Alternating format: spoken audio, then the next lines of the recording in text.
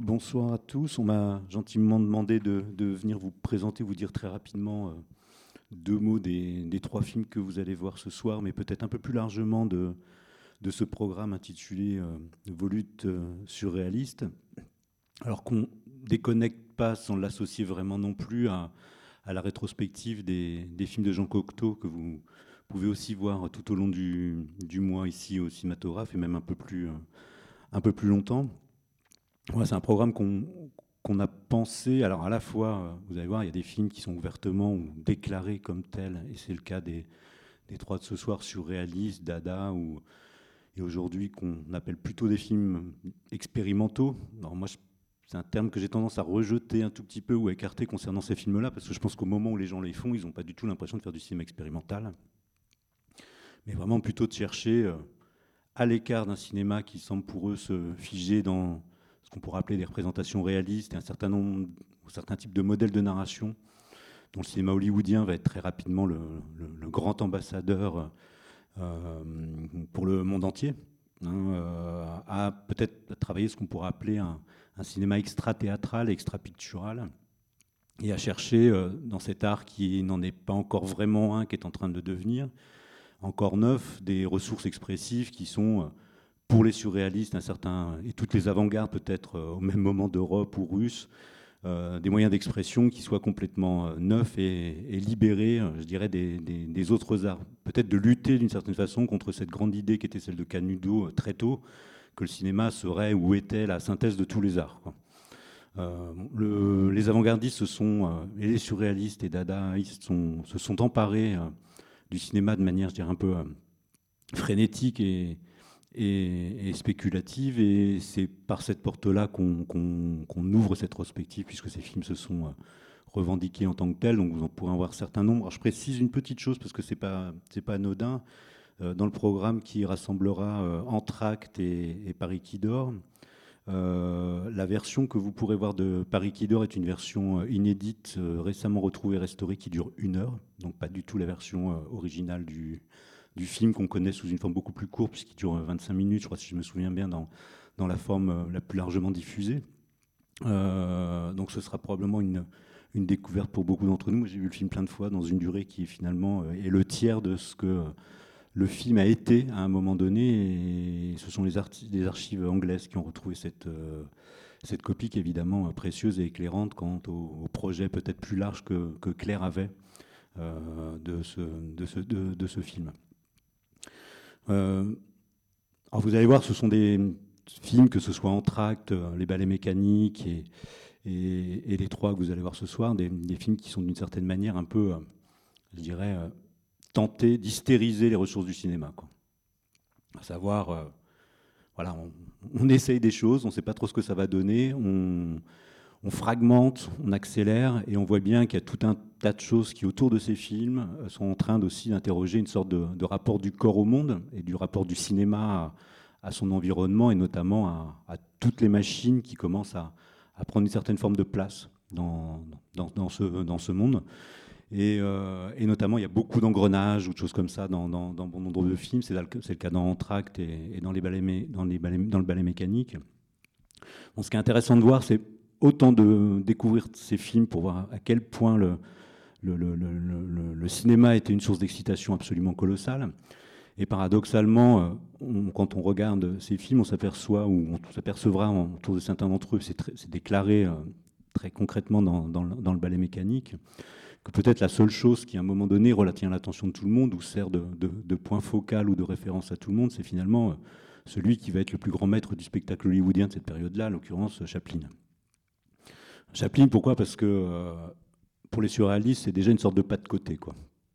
C'est le type qui prend dans le réel tel qu'il se présente, c'est-à-dire conforme, normé, articulé autour d'une organisation ou d'un monde social, la possibilité de faire ce pas de côté qui le fait pencher, ou qui à un moment donné permet d'en avoir une lecture complètement, je dirais, à la fois poétique, puis en même temps burlesque et, et changeante. Et c'est évidemment sur ce petit prisme ou basculement que les surréalistes vont beaucoup déplacer des objets, déplacer des corps, mettre les choses à une place qui n'est pas la leur, nous donner le monde à voir ou à percevoir selon un jour dont on ne sait pas d'ailleurs parfois si on le voit ou si on le rêve ou si on le fantasme.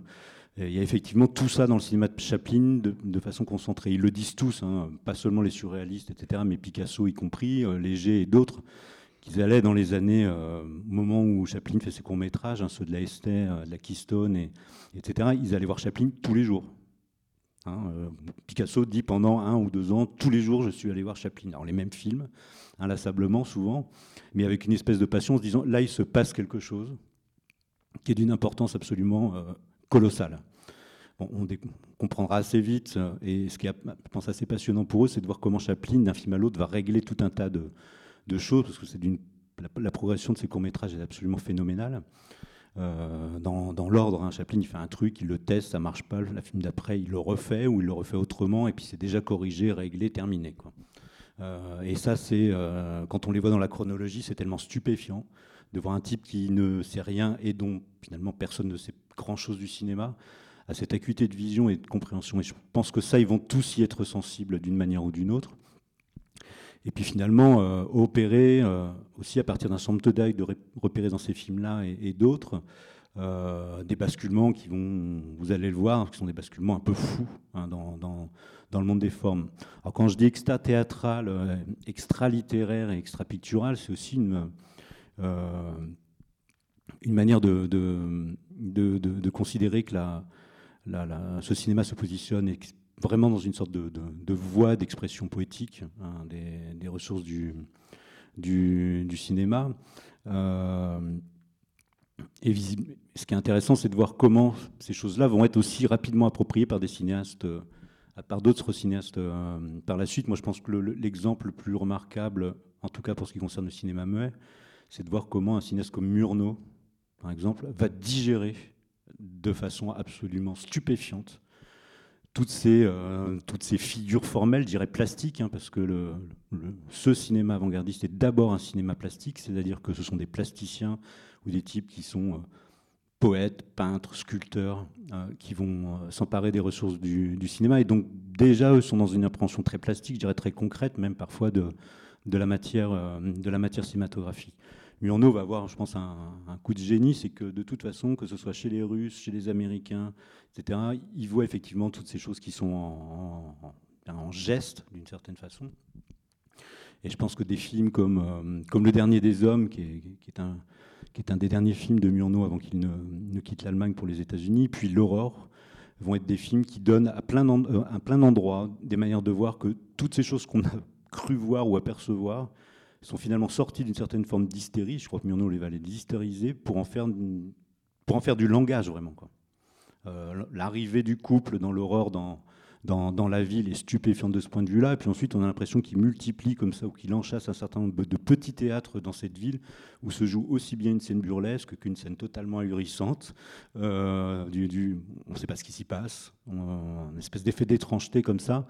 Et cette espèce de déconnexion du couple à son environnement, cette grande ville comme ça un peu dévorante, va faire que les deux êtres se rapprochent. Mais on peut dire la même chose des scènes d'ivresse de Jannings dans Le Dernier des Hommes, alors qui ne sont pas des scènes d'ivresse au sens où le personnage rêve, ce sont des scènes d'ivresse mentale véritablement, hein, où le personnage, du fait d'être destitué de sa position, est renvoyé à une autre perception de lui-même qui fait que tout autour de lui, c'est des choses qu'on a l'impression d'avoir déjà vues dans ces films-là, et dont Murnau fait d'un seul coup du récit et auquel il donne un accomplissement formel absolument remarquable. Mais on pourrait aussi dire ça un peu plus tard des grandes comédies musicales hollywoodiennes des années 30.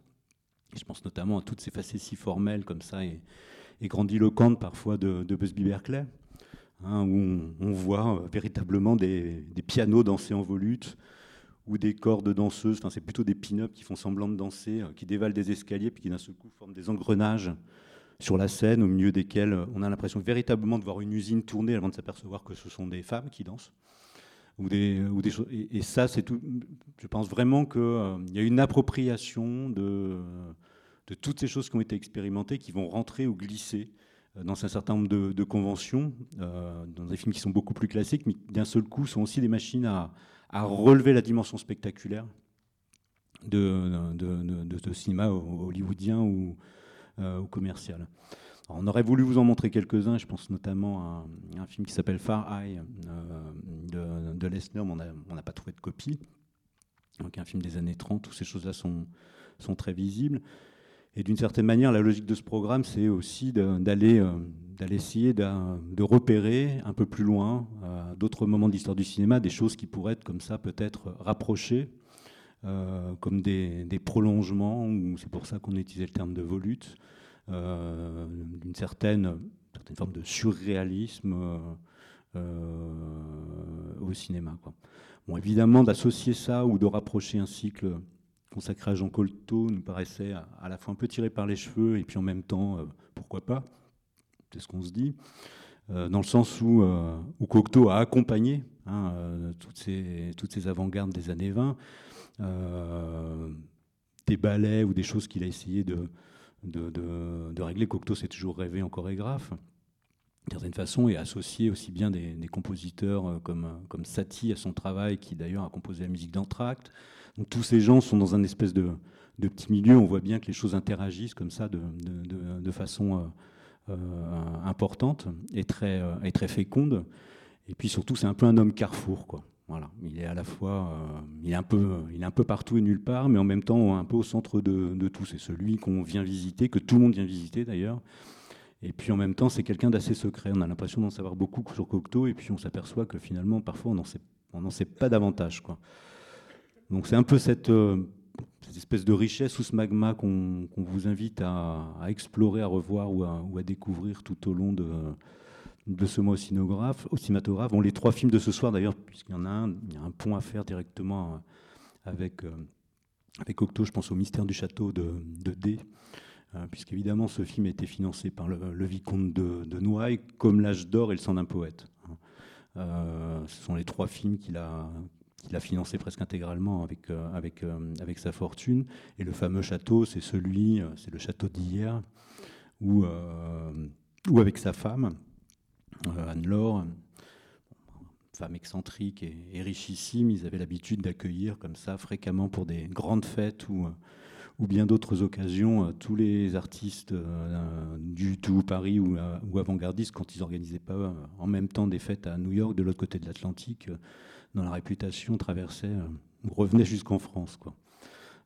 Les 3 films que vous allez voir, et Mac Bakhtia, je dirais que c'est un film qui a quelque chose qui a vraiment à voir avec l'écriture automatique, parce que, y compris quand Man Ray le décrit, on a l'impression il dit, c'est comme si j'étais monté un Zimbolide, j'étais dans une voiture lancée à pleine vitesse, et puis à un moment donné, on s'est arrêté devant un troupeau de moutons et on a été obligé de piler. Alors là, j'ai imaginé l'accident et j'ai mis en scène l'accident qui n'a jamais eu lieu, et le film est une sorte de succession comme ça, de choses qui pourraient arriver à un film d'une certaine manière. Le deuxième est vraiment une lecture très personnelle d'un poème de Desnos. Man Ray se disait très ému par les vers, ou en tout cas par la qualité du poème, et puis en même temps, il a entendu Desnos le dire, quoi. Et délivré par la voix, ou peut-être révélé par la voix du poète, Man Ray s'est imaginé des images, de nombreuses images, et dont il s'est dit qu'il allait les filmer, même si elles n'existaient pas. Donc c'est un peu la quête. Et puis le troisième est un film de commande. Il s'agissait de filmer ce fameux château. Et donc Man Ray s'y est livré à sa manière. Vous allez le voir dans un film qui est en tout point singulier. Voilà. Je ne m'étends pas plus puisque j'ai déjà parlé trop longtemps. Je vous laisse découvrir ces films et puis aussi visiter les autres et voir quels liens très subjectifs et parfois personnels ou au contraire pertinents aussi vous pourrez tirer entre ces différentes œuvres. L'idée est vraiment de faire un voyage ou un parcours avec tout ça, ou entre tout ça. Voilà. Bon, très bonne séance, et puis à très vite.